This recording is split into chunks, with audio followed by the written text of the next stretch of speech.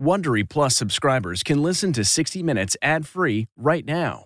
Join Wondery Plus in the Wondery app or on Apple Podcasts. This spring, if you'd rather spend time enjoying your lawn instead of trying to keep it alive, there's good news. TruGreen is the easiest and most affordable way to get a beautiful lawn. All you have to do is water and mow, and they'll do the rest. Weed control, fertilization, aeration, and even some things you might not even think of. They'll do all of it, while you can do literally anything else. With TruGreen, you can have your lawn looking as good as a putting green. That's not hyperbole. TruGreen is the official lawn care treatment provider of the PGA Tour. TruGreen offers a satisfaction guarantee, and they have a verified best price promise, which guarantees you the lowest price with no compromise on quality. You do you. Let TruGreen do your lawn care. Visit TruGreen.com to get the best lawn at the best price with the best people guaranteed. This podcast is supported by FedEx. FedEx offers fast delivery, more visibility, simple returns, and weekend home delivery to 98% of the U.S. population on Saturday and 50% on Sunday. With FedEx, you get picture proof of delivery, ensuring you always know where your package is. Returns are simple with packageless and paperless returns. Plus, FedEx Ground is also faster to more locations than UPS Ground. See the FedEx service guide for delivery information. So, what are you waiting for? See what FedEx can do for your business. Absolutely, positively FedEx.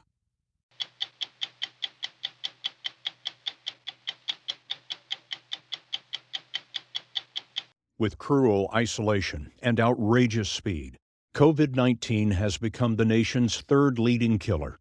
The accelerating vaccine campaign offers hope, but for the families of nearly 500,000 dead, there's no medicine for the pain. People are talking about, isn't it going to be great when this is over? And it occurs to me that for a lot of people in this country, it will never be over. What is normal? Normal is not a thing for a lot of us anymore. What's the likelihood you and I have been hacked by China? 110%. Personal data? Personal data. So what does China plan to do with that intimate personal information, including your medical data? 60 Minutes has spent months investigating why the world's largest biotech firm, the BGI Group based in China, offered American states overrun by COVID brand new testing labs. Intelligence sources we spoke with say it is all about China's quest to control our biodata. How close are we to that? I don't know how close we are, but I can feel it breathing down our neck. I'm Leslie Stahl. I'm Bill Whitaker. I'm Anderson Cooper. I'm John Wertheim. I'm Scott Pelley. Those stories and more tonight on 60 Minutes.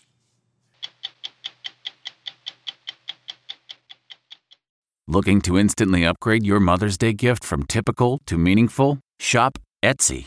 Get up to 30% off well-crafted and personalized gifts from participating shops until May 12th. This year, embrace your creative side. You know, the side your mom gave you. And shop Etsy for custom jewelry, style pieces, home decor, and extra special items she'll adore. Need something original and affordable for Mother's Day? Etsy has it. Shop until May 12th for up to 30% off gifts for mom. Terms apply. This episode is brought in part to you by Audible, your go-to destination for thrilling audio entertainment. Whether you're looking for a hair-raising experience to enjoy while you're on the move or eager to dive into sinister and shocking tales, Audible has an exclusive collection of thrillers from best-selling authors that will keep you on the edge of your seat. Like James Patterson's first audio-only thriller, The Coldest Case. Experience stories like never before, where every chilling detail is brought to life by captivating sound design. Plus, as an Audible member, choose one title a month to make yours forever. And now, new members can try Audible free for 30 days. Just visit audible.com/WonderyPod or text WonderyPod to 500-500. That's audible.com/WonderyPod or text WonderyPod to 500-500. The Biden administration has a new goal of inoculating nearly all Americans against COVID-19 by the end of summer. To that end, last week, the U.S. ordered an additional 200 million vaccine doses. This month marks the anniversary of COVID in America. Last year, on January 31st, there were 8 confirmed cases. Now it's 26 million. A year ago, there were no reported deaths. But today, nearly 450,000 Americans are gone. As vast as these numbers are, there is a third, even larger group of pandemic sufferers. They are the bereaved, the family members left behind. They did not die, but they lost their lives, the lives they had so carefully planned. Tim Branscombe opened a tiny box and released a cheer. On a cruise in September 2019, Lauren Thomas collapsed into his arms, in part because he actually did get the ring she sent him in a picture. And I sent him screenshots just messing with him, like, if you ever want to propose, like, these are rings that I like. How did you meet? We actually met in high school. He was always looking for me, and I was always running the other way. Later on, we reconnected on Facebook, and I realized, like, oh, okay, Tim, a 32-year-old security guard, and Lauren, a Chicago health insurance administrator, set their date, December 2021. I called him Teddy because he was just like a big teddy bear. He called me Kitty. He was a big guy, 6'7", like 417 pounds. On the surface, it's like, wow, oh, that's a big scary guy. But then when you got to know him, like, oh, you're just so cuddly. But last April, when doctors were struggling to understand treatment, the big man fell hard after 6 days in the hospital. I got a call, and it was a doctor, and I just heard, like, all these, like, machines going off, like, all these beeps, and she was asking me to have his mom call because it was an emergency. Tim's kidneys were failing. Then a few minutes later, like, the doctor called back.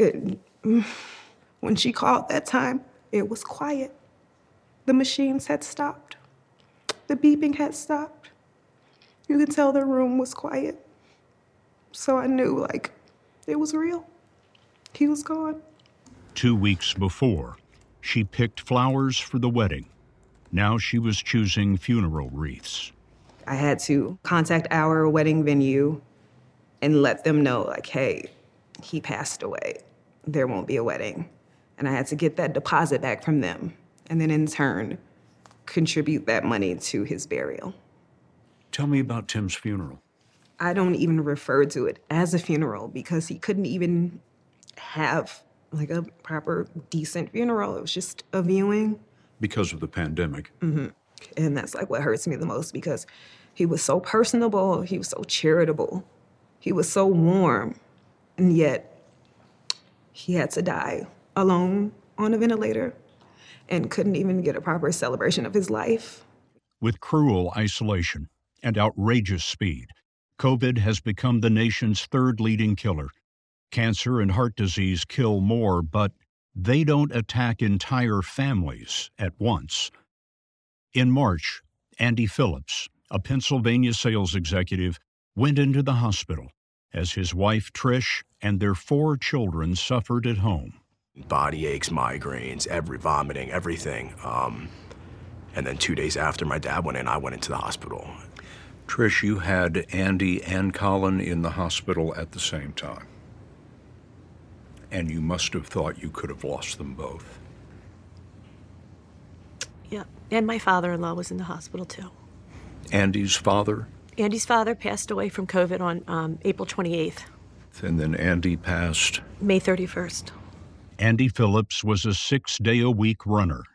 Andy passed away at what age? He turned 53 the week before. He endured the marathon in the hospital for 65 days.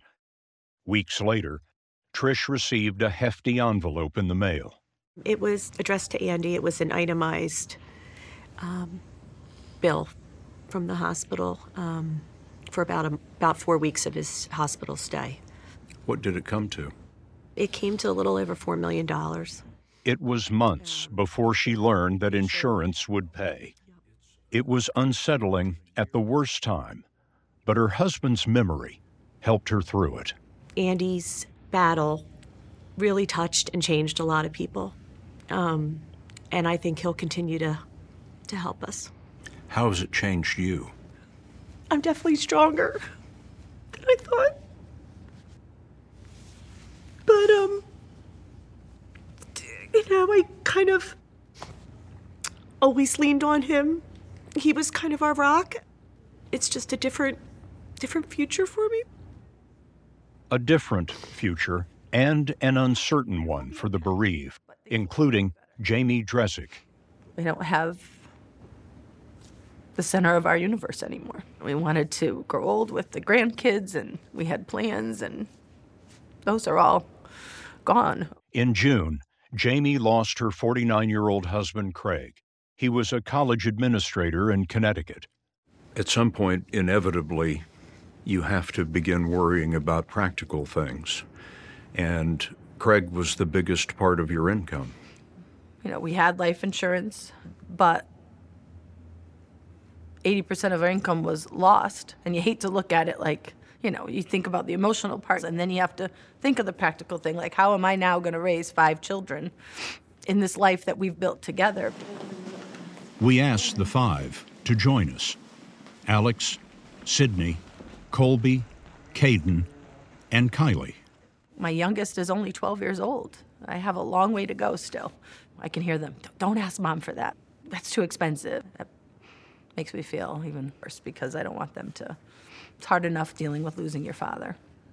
It's a lot to deal with having such a large family. On the other hand, many hands make light work. Yeah, as much work as they create, they help at the same time. Not only the physical things that need to get done, but just to be able to share all of our different stories. And it's going to help keep my husband alive and with us. Craig is sitting all around you. And when I look at them, I can see it. I see the mannerisms, I see the behaviors, I see a lot of him in each of them. Caden Dresick told us about his dad's last words to him. As of right now, you're the man in the house, and you kind of take over and take all my responsibilities. So there's it's still a lot of pressure, but I feel like it's kind of my job to do. At the age of 15? Yeah. When a parent dies too young, children age too soon. COVID made Emmerich Folta an orphan. Me and my mom, we were best friends. She loved kids, and she loved working with other people. After his father died years ago, his mother, his best friend, Emmy, raised him in New York. Last week, deaths in the city averaged 70 a day. But last spring, Emmy Folta was sick when 700 were dying each day. As a college junior, Emmerich eased her journey to the end. They told me that I was the person in charge of my mom and her medical decisions. She was 41. Their last touch was through a screen. And throughout that entire FaceTime call, I tried to smile.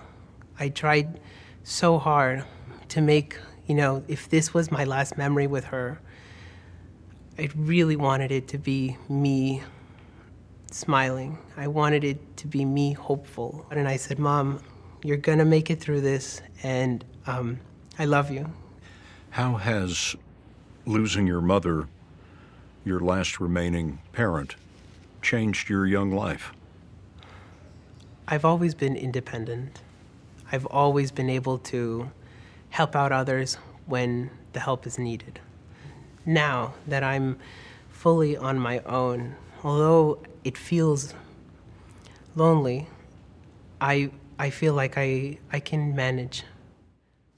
Jake Schofstall shares the loneliness and the need to manage. He told his dad there was no need to worry anymore about the family business. I said, Dad, I got it from here. Give me the torch and let me take care of Mom and Jaden and everybody. And I said, I'll keep the deer barn open no matter what. And how old are you now? I'm 17. The Deer Barn is a feed store in rural Indiana. Jake and his dad started it to add to John Schofstall's pay as a firefighter. When do you miss John the most? At night, when I remember he's not coming home.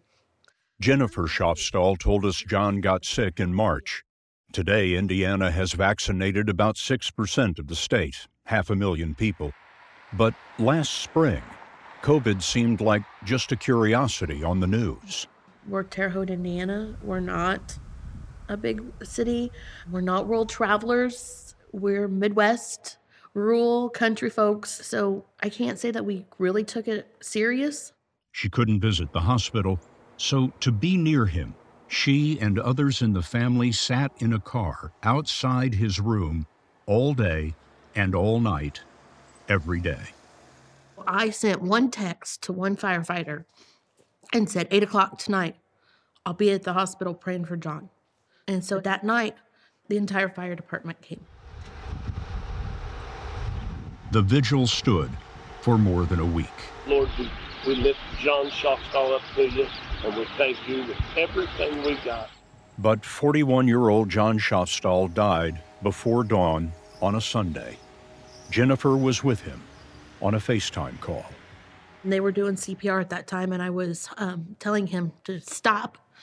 Don't go. I needed him.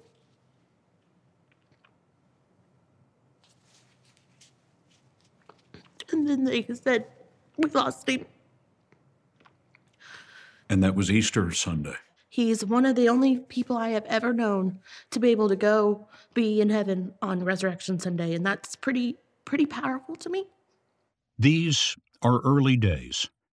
Days when the bereaved still expect to hear the key in the door or catch themselves thinking about something they'll say when the one who's gone comes home. They are days that Lauren Thomas lives in the past tense. I can't help but notice you're wearing your engagement ring. Yes. I cannot take it off. Even though I saw him in the casket, I saw them lower that same casket into the ground. But taking this ring off just confirms that all of this is real. He is really gone. So I don't know how long it's going to be on my hand, but I'm in no rush to take it off. All over the country, people are talking about, isn't it going to be great when this is over? And it occurs to me, speaking to you, that for a lot of people in this country, it will never be over. Never be. What is normal? Normal is not a thing for a lot of us anymore.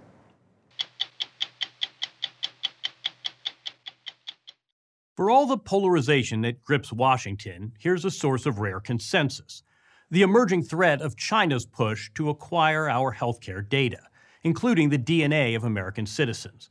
U.S. officials tell us the communist regime's aggressive collection of our most personal information presents a danger both to national security and our economy. As alarm bells ring across agencies, parties, and presidential administrations, different branches of government have taken action over the past year to stem the tide of our medical data flowing to China. The quest to control our biodata and in turn control healthcare's future has become the new space race, with more than national pride in the balance. Our investigation begins with an unsolicited and surprising proposal that came from overseas at the onset of the COVID crisis. Early last March, the state of Washington was the site of the first major coronavirus outbreak in the U.S. As COVID rates and the need for tests were spiking, BGI Group, the world's largest biotech firm, a global giant based in China, approached the state of Washington with an enticing offer. In a strikingly personal letter to the governor, BGI proposed to build and help run state-of-the-art COVID testing labs. BGI would, quote, provide technical expertise, provide high-throughput sequencers, and even make additional donations. It seemed like an offer the state couldn't refuse, especially given the desperate need. But officials were suspicious about BGI and its connections to the Chinese government. They are the ultimate company that shows connectivity to both the communist state as well as the military apparatus. Bill Evanina recently stepped down as the top counterintelligence official in the U.S., a veteran of both the FBI and CIA. He was so concerned by BGI's COVID testing proposals and who would ultimately get the data that he authorized a rare public warning. Quote, foreign powers can collect, store, and exploit biometric information from COVID tests. We put out an advisory to not only every American, but to hospitals, associations, and clinics. Knowing that BGI is a Chinese company, do we understand where that data is going? Tens of millions of Americans getting COVID tests this year. You don't think a lot of them are thinking, boy, where is this data going? What third party is involved in it? I would proffer no one's thinking that. But this shows the nefarious mindset of the Communist Party of China to take advantage of a worldwide crisis like COVID. Bill Evanina suspects these lab offers are modern-day Trojan horses. BGI comes to the U.S. bearing gifts, but harboring other motives. It's unclear whether BGI or any COVID tester would get DNA from nasal swabs, he says, but the labs are a way to establish a foothold to bring their equipment here, start mining your data, and set up shop in your neighborhood. You have to take a step back and ask yourself who has access to that data. Supervisory Special Agent Edward Yu is a former biochemist turned FBI investigator. And with that, there's a very uncomfortable truth that comes out, that in the last decade or so, you'll see that China has heavily invested through the purchase or acquisition of actual companies, access to our data. Question is, where is this data going? All roads lead to China. They are the biggest player right now. The authoritarian government of China and its leader, Xi Jinping, have been boldly open about their ambitions to beat the West and reap the benefits of advances in DNA science and technology. The communist regime even has a published manifesto with a catchy name. They have something called Made in China 2025. And in these national strategies, they absolutely call out wanting to be the dominant leader in this biological age. So wanting to be the leader in being able to develop vaccines, precision medicine. For all the classified briefings about China that Bill Evanina received, the threat really hit home when he called home. This is the argument I would have with my dad. Is 10 years from now, my dad gets a phone call and is told, hey, by the way, we understand you are going to develop hypertension, right, and you're on the verge of Parkinson's. Here are 3 medicines you should take moving forward to help alleviate some of the symptoms. My dad's like, well, how do they know this? And the company's from China. Because they've already micro-targeted my dad based upon his DNA. And my dad says, okay, I'll do it. Devil's advocate argument would say, listen, if you're able to pinpoint something in my DNA, I'll sign up for that. That's exactly what my dad said. And so my argument is to him, from a long-term existential cost to our nation, do we want to do that? Do we want to have another nation systematically eliminate our healthcare services? Are we okay with that as a nation? If we are as a nation, then so be it. But that's what's happening. Our dependence on China during COVID for PPE, for masks, will pale in comparison to our potential healthcare dependence going forward, according to Edward Yu of the FBI. What happens if we realize that all of our future drugs, our future vaccines, future healthcare are all completely dependent upon a foreign source? If we don't wake up, we'll realize one day we've just become healthcare crack addicts and someone like China has become our pusher. Healthcare crack addicts, you say? Right. If they're in a position to be able to offer you personalized, effective, low-cost healthcare, would we be in a position to say, no, I don't think so? How close are we to that? I don't know how close we are, but I can feel it breathing down our neck. This sounds a little xenophobic. I mean, if China is the industry leader here, why wouldn't you do business with them? Well, at the end of the day, it's not about the Chinese people. It's about the Chinese government. He says China's government understands that their future success hinges on accumulating large amounts of human DNA. They are building out a huge domestic database. And if they are now able to supplement that with data from all around the world, it's all about who gets the largest, most diverse data set. And so the ticking time bomb is that once they're able to achieve true artificial intelligence, then they're off to the races in what they can do with that data. You're saying biggest data set wins. Correct. Think of DNA as the ultimate treasure map, a kind of double helix chart containing the code for traits ranging from our eye color to our susceptibility to certain diseases. If you have 10,000 DNA samples, scientists could possibly isolate the genetic markers in the DNA associated with, say, breast cancer. But if you have 10 million samples, your statistical chances of finding the markers improve dramatically, which is why China wants to get so much of it. It is one-sided, though. that China passed a law last year. The Chinese government has absolutely clamped down on any access to their biological data or their biological samples. So it is a one-way street. So their data is not leaving China, but they're sucking it in from all over the world. Right. It's not just DNA, according to Bill Evanina. He and his colleagues have been tracking China as the country uses less than honorable methods to vacuum up all sorts of data from outside their borders. They do it both legitimately and illegitimately. They steal some data, but they're very strategic in how they acquire it around the world. You're saying at least in some cases, China's hacking to get this information. China is number one in the world at any kind of hacking capability, and they're brazen about it. In December, John Ratcliffe, then the director of national intelligence, went so far as to name China as the #1 national security threat to America, citing specifically their theft of data and technology. We have probably 5 or 6 healthcare companies the last 5 years who have been, I would say, penetrated, exfiltrated, hacked by China. What's the likelihood you and I have been hacked by China? 110%.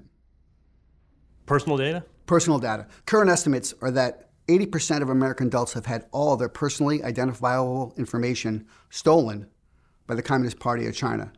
The concern is that the Chinese regime is taking all that information about us, what we eat, how we live, when we exercise and sleep, and then combining it with our DNA data. With information about heredity and environment, suddenly they know more about us than we know about ourselves. And, bypassing doctors, China can target us with treatments and medicine we don't even know we need. Think about the dawn of the Internet of Things and the 5G networks and smart homes and smart cities. There are going to be sensors everywhere. It's going to be tracking your movement, your behavior, your habits. And ultimately, it's going to have a biological application, meaning that based on the data that gets collected, they'll be able to analyze that and look at improving your health. That data becomes incredibly relevant and very, very valuable. You're describing data almost as a commodity. Data is absolutely going to be the new oil. All this may sound like a premise for a dystopian, futuristic science fiction movie. But U.S. government officials say the picture gets even scarier given how China is already using DNA strategically against its own citizens today. These are some of the most serious abuses that the Chinese government has committed in modern history. Sophie Richardson, director of the China Program for Human Rights Watch, says China has rounded up more than 1 million Uyghurs, Chinese citizens who are a Muslim minority, and jailed them in camps. The U.S. government calls this a crime against humanity. They're being subjected to political indoctrination. They can't use their own language. They're not allowed to worship. And those people are highly restricted in how they can live their lives. This is a population under constant surveillance. Yeah, it's a region that's awash in surveillance technology, ranging from facial recognition software, surveillance cameras, data doors, Wi-Fi sniffers. Part of the social control includes the forced collection of DNA. Under the guise of free physicals for Uyghurs, Richardson says China is actually collecting DNA and other biometric data that's then used specifically to identify people, target other family members, and refine facial recognition software. And those, national security officials say, are just the uses we know about. In response to the Uyghur repression, last July, the U.S. Department of Commerce sanctioned 2 subsidiaries of a Chinese biotech company. That company, BGI, the same one offering Washington State the COVID testing lab. Those companies were identified to have been facilitating the collection of genetic information of ethnic Uyghurs. If anything, that should serve as a warning signal for all of us that is potentially what can happen if our data gets out of our hands, how it could be used. It's not a coincidence BGI is involved in the Uyghur crisis, given the company's close relationship with the communist regime. In 2010, after receiving $1.5 billion from China's government, BGI was able to expand dramatically. They're monstrous. They have contracts with over 60 countries globally to provide not only genomic sequencing, but also to provide analytics. They say we're a private company. Are they? There's no such thing as a private company in the Communist Party of China. Under a series of laws unthinkable in Western democracies, Chinese companies like BGI are obligated to share data with the Chinese regime. It's as if, say, Google, Amazon, and Facebook had to turn over their data to the CIA on demand. So you're trying to tell me the Chinese government, whether it's biotech or they can say, hey, we want your information, please provide it? Absolutely. You must provide any and all data that's asked for by the Communist Party in China, which the scary part is sometimes it's not all their data. If you are in a joint partnership, a joint venture, their data is now susceptible to go to the Chinese Communist Party. As BGI touts on its own website, the company has been steadily developing partnerships with hospitals and biotech companies inside the United States, giving BGI, and by extension the Chinese government, potential access to our DNA data, sequencing technology, and analytics. How does BGI partner with U.S. companies? So they do it, first of all, with money. So investment. I want to invest $10 million, $20 million, $80 million in your company. Every company says yes, come on in. At the same time, they're going to have an unwritten rule that they're going to be able to take that data, your sequencing capabilities. But what they don't know is China's keeping it, and they're giving you a copy back. BGI declined our request for an interview and said in a statement, quote, "The notion that the genomic data of American citizens is in any way compromised through the activities of BGI in the U.S. is groundless. They said they are a private organization founded to benefit human health and well-being." Remember BGI's proposal to build COVID testing labs for the state of Washington? 60 Minutes learned that the company made similar proposals to more than 5 other states, including New York and California. And after federal officials warned against partnering with BGI, each state said no to BGI's labs. The financial stakes for dominating the global biotech sector, the industry that's bringing us the COVID vaccine, are staggering, estimated to be worth up to $4 trillion a year. For perspective, that's more than the valuation of Amazon and Apple combined. Not surprisingly, many U.S. companies want a piece of that pie and recognize that control over the future of healthcare lies in collecting and then analyzing massive quantities of data. So, like China, they too are building up vast libraries of health information. There are undeniable benefits to this, potential cures and treatments, some already in use. But there's also a darker truth buried in the fine print. Companies, including some of the ones that sell those popular genealogy test kits, could profit off of consumers and their private medical data. Sometimes Americans or people on the globe don't even know their value or their DNA, that it even has value.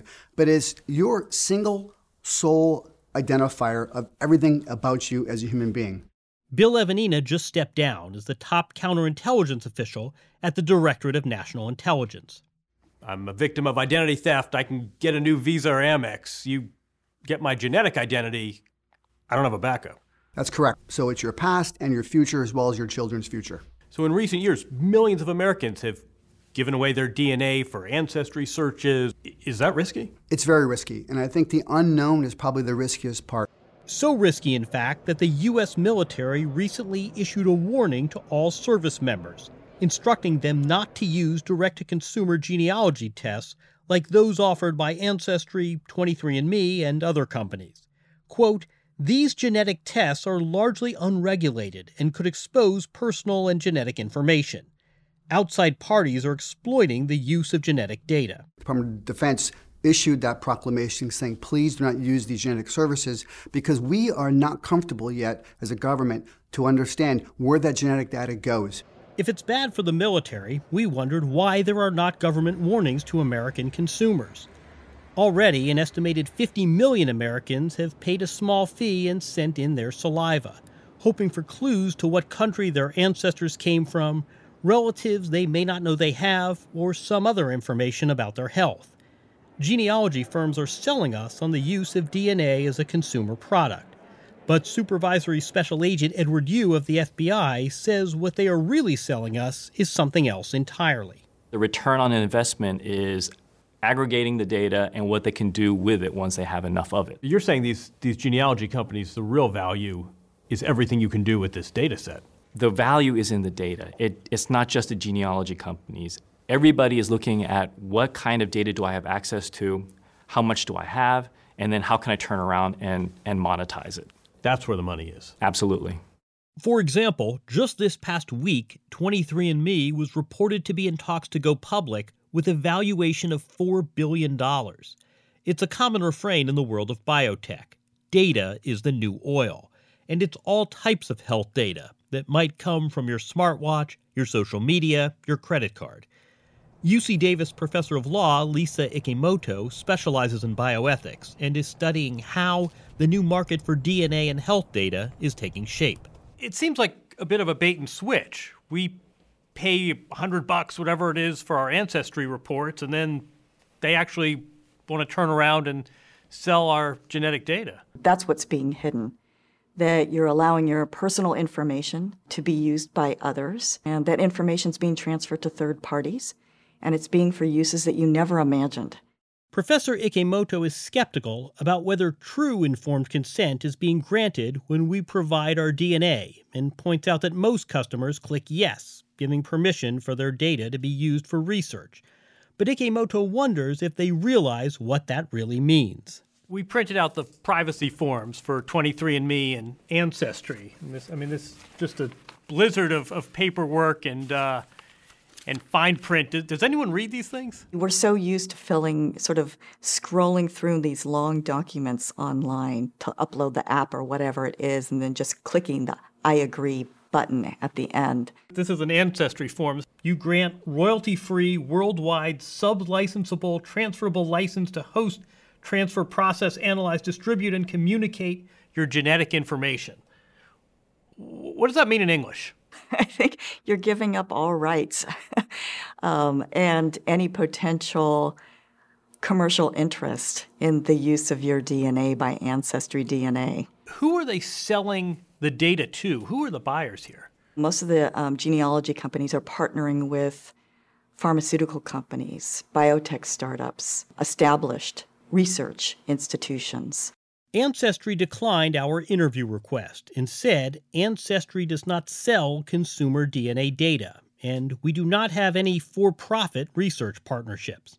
Genealogy companies told us that the data they do share for research is made anonymous, and that the research is a force of good. But with those third-party agreements to study disease and develop treatments can come investment dollars. 23andMe has a partnership with GlaxoSmithKline, $300 million to develop drugs based on this DNA. Is that a good thing or a bad thing? They might produce something very useful. In that sense, it's good. It means that 23andMe and GlaxoSmithKline will make a huge amount of money. The people who provided all the cells and tissues or DNA that's being used will make none. They'll probably be charged a lot of money for the drugs if they ever need them. So we're providing the raw materials to create this product, and then we have to pay for the product. Yeah, that's exactly right. People are now being mined for their raw materials. It raises concerns about what it means to be human in this world. From the foundation of the company, we have always said if our customers can't trust us, we don't have a business. CEO and founder of 23andMe, Anne Wojcicki, says her customers are making a conscious decision to contribute their DNA for the benefit of society. When we started the company, we sat down with the leading privacy experts, and what they taught me was that, Anne, privacy doesn't mean that your data is not shared anywhere. It means that we have choice. What percent of your customers are opting in and then saying, go ahead, use my DNA for your research? Over 80% of our customers opt in. But you're still choosing how and when and where their data is being used. We give people, so for instance, we have entered into a large collaboration with GlaxoSmithKline for therapeutic development. When we did that, we specifically emailed all of our customers and we gave them the opportunity to either opt into research or to opt out of research. But this idea that the value of this company is in the data, this is where the real growth potential is. Your chief scientist said it's genius. People were paying us to build databases. What we have done is we have empowered individuals with this opportunity to come together to crowdsource research. And I absolutely stand behind, we are going to develop drugs so that everyone is actually benefiting from the human genome. So absolutely, the data is valuable. I want to keep pushing you on this point. You're relying on the kindness of strangers. You're not paying them. They don't have a stake in potential profits. Is that a fair exchange? I believe our customers feel that the number one thing that we can do that is going to benefit them is the end result, which is the end result is actually develop a drug. That's a long way from learning more about your family's country of origin. And though they are using our DNA, what's essentially our barcode, for drug development, genealogy firms like 23andMe are not subject to HIPAA regulations. But Wojcicki asserts her company's privacy policies are stronger than HIPAA anyway. Other federal laws about the security of our data, they're patchwork and incomplete, according to Lisa Ikemoto. This message of trust us, what's your response to that? Given 30 years of research, I'm not willing to give my trust to the biotech industry. I think it's probably true that the researchers who do this work have the best intentions in most cases, but that doesn't mean that I can't be exploited in the process. And then there's the issue of security. Multiple consumer genealogy firms have been targeted by hackers in the past few years, putting our DNA data at risk. Both Ancestry and 23andMe told us they have not been breached. You agree the possibility of a hack is a serious concern? Anyone who tells you that a hack is not possible is lying. And so I have to make sure I'm doing everything that is reasonably possible on data security, and that I'm doing everything I can with transparency to make sure you trust us and that you are never surprised. But you may be surprised about another potential security risk. How much money foreign firms, particularly Chinese, are investing into U.S. companies that collect our biodata, according to former intelligence official Bill Evanina. So the amount of effort that the Chinese government has put into investing in companies in the U.S., current estimates are 23 Chinese-based or affiliated companies are operating inside the U.S. in consultation, collaboration, partnership, investment with U.S.-based companies. China's reach has gotten so vast, it's drawn the attention of a little-known but increasingly busy branch of the Treasury Department, the Committee on Foreign Investment in the United States, or CFIUS. Among its duties, sniffing out suspicious business deals. Just a few months ago, a Chinese firm was set to buy a San Diego fertility clinic, in part because the fertility clinic is located near 6 U.S. military bases. CFIUS blocked the sale before it could take place. What if that fertility clinic sells all their capabilities and data to a company in China? All that data is gone. So all that capability of your unborn fetus are now owned and operated by the Chinese company. In other words, the company could have had access to the DNA not just of U.S. soldiers, but of their unborn babies. Evanina also expressed his concern to us that 23andMe has some Chinese investors. We know there's an investment in a Chinese company in 23andMe. What we don't know is there is a data sharing agreement with that company or not. We asked 23andMe CEO Anne Wojcicki. She told us that the Chinese investors have no access to the genetic information of the company's customers. But she does agree with Bill Evanina on one critical point. The Chinese threat to U.S. biotech is real, and it's no exaggeration to say our future might depend on how we address it. What I've been most worried about, frankly, is that China is very publicly stating that they want to win in the genetic information revolution. We need to be super vigilant about China, with any kind of data. But the issue is more that China's putting billions of dollars into their own genetic programs, and we are not. Why aren't we investing like this? It's leadership. I need leadership at the top to say we need to have these types of large programs. I absolutely share the concern that the United States is underfunding genetic research. And I think that if we want to win the biotech genome revolution, we need to start funding it.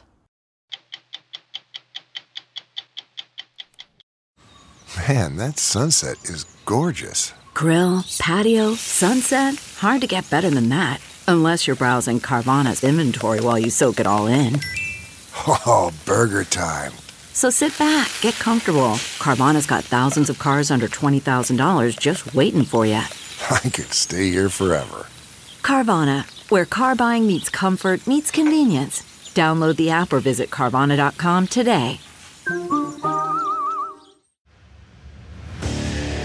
What makes a life a good one? Is it the adventure you have? Or the friends you find along the way?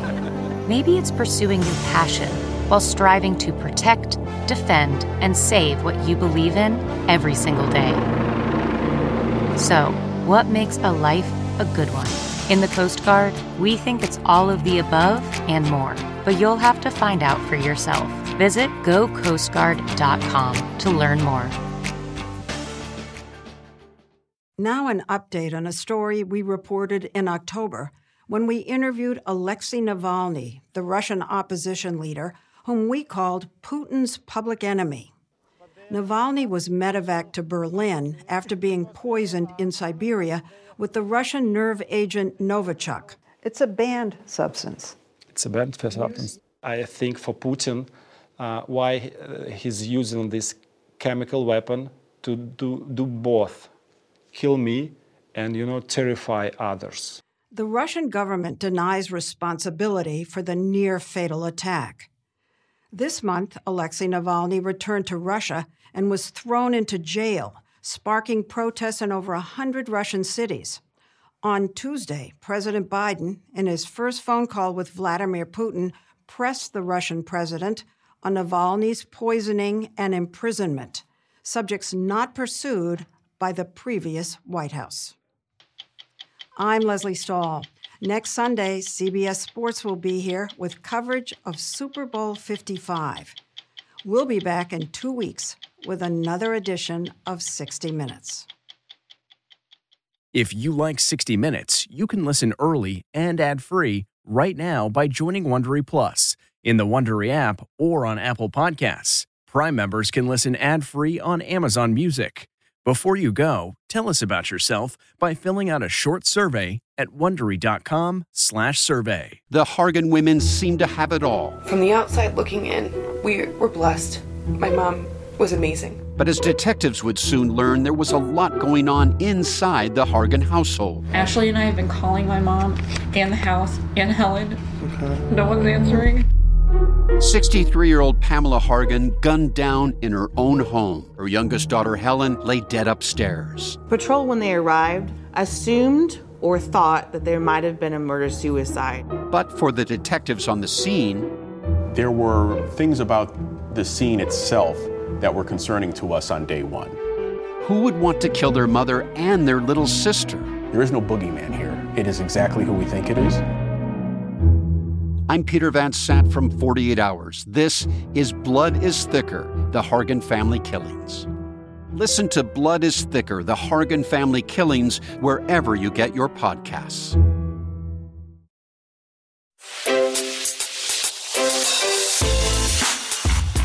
Hi, this is Jill Schlesinger, CBS News business analyst, certified financial planner, and host of the Money Watch podcast. This is the show where your money is not scary and it's not boring. It is a show that's all about you. It's your questions that make it possible for me to provide unconventional and entertaining insights on your money and maybe more importantly, on your life. I'm going to be your financial coach, someone who brings common sense and an insider's perspective on how to manage your money and your emotions. And I promise we are going to have a little bit of fun along the way. Have a question from retirement to career changes to college funding? Just send us an email at askjill@jillonmoney.com. Follow Money Watch wherever you get your podcasts. You can listen ad-free on the Amazon Music or Wondery app.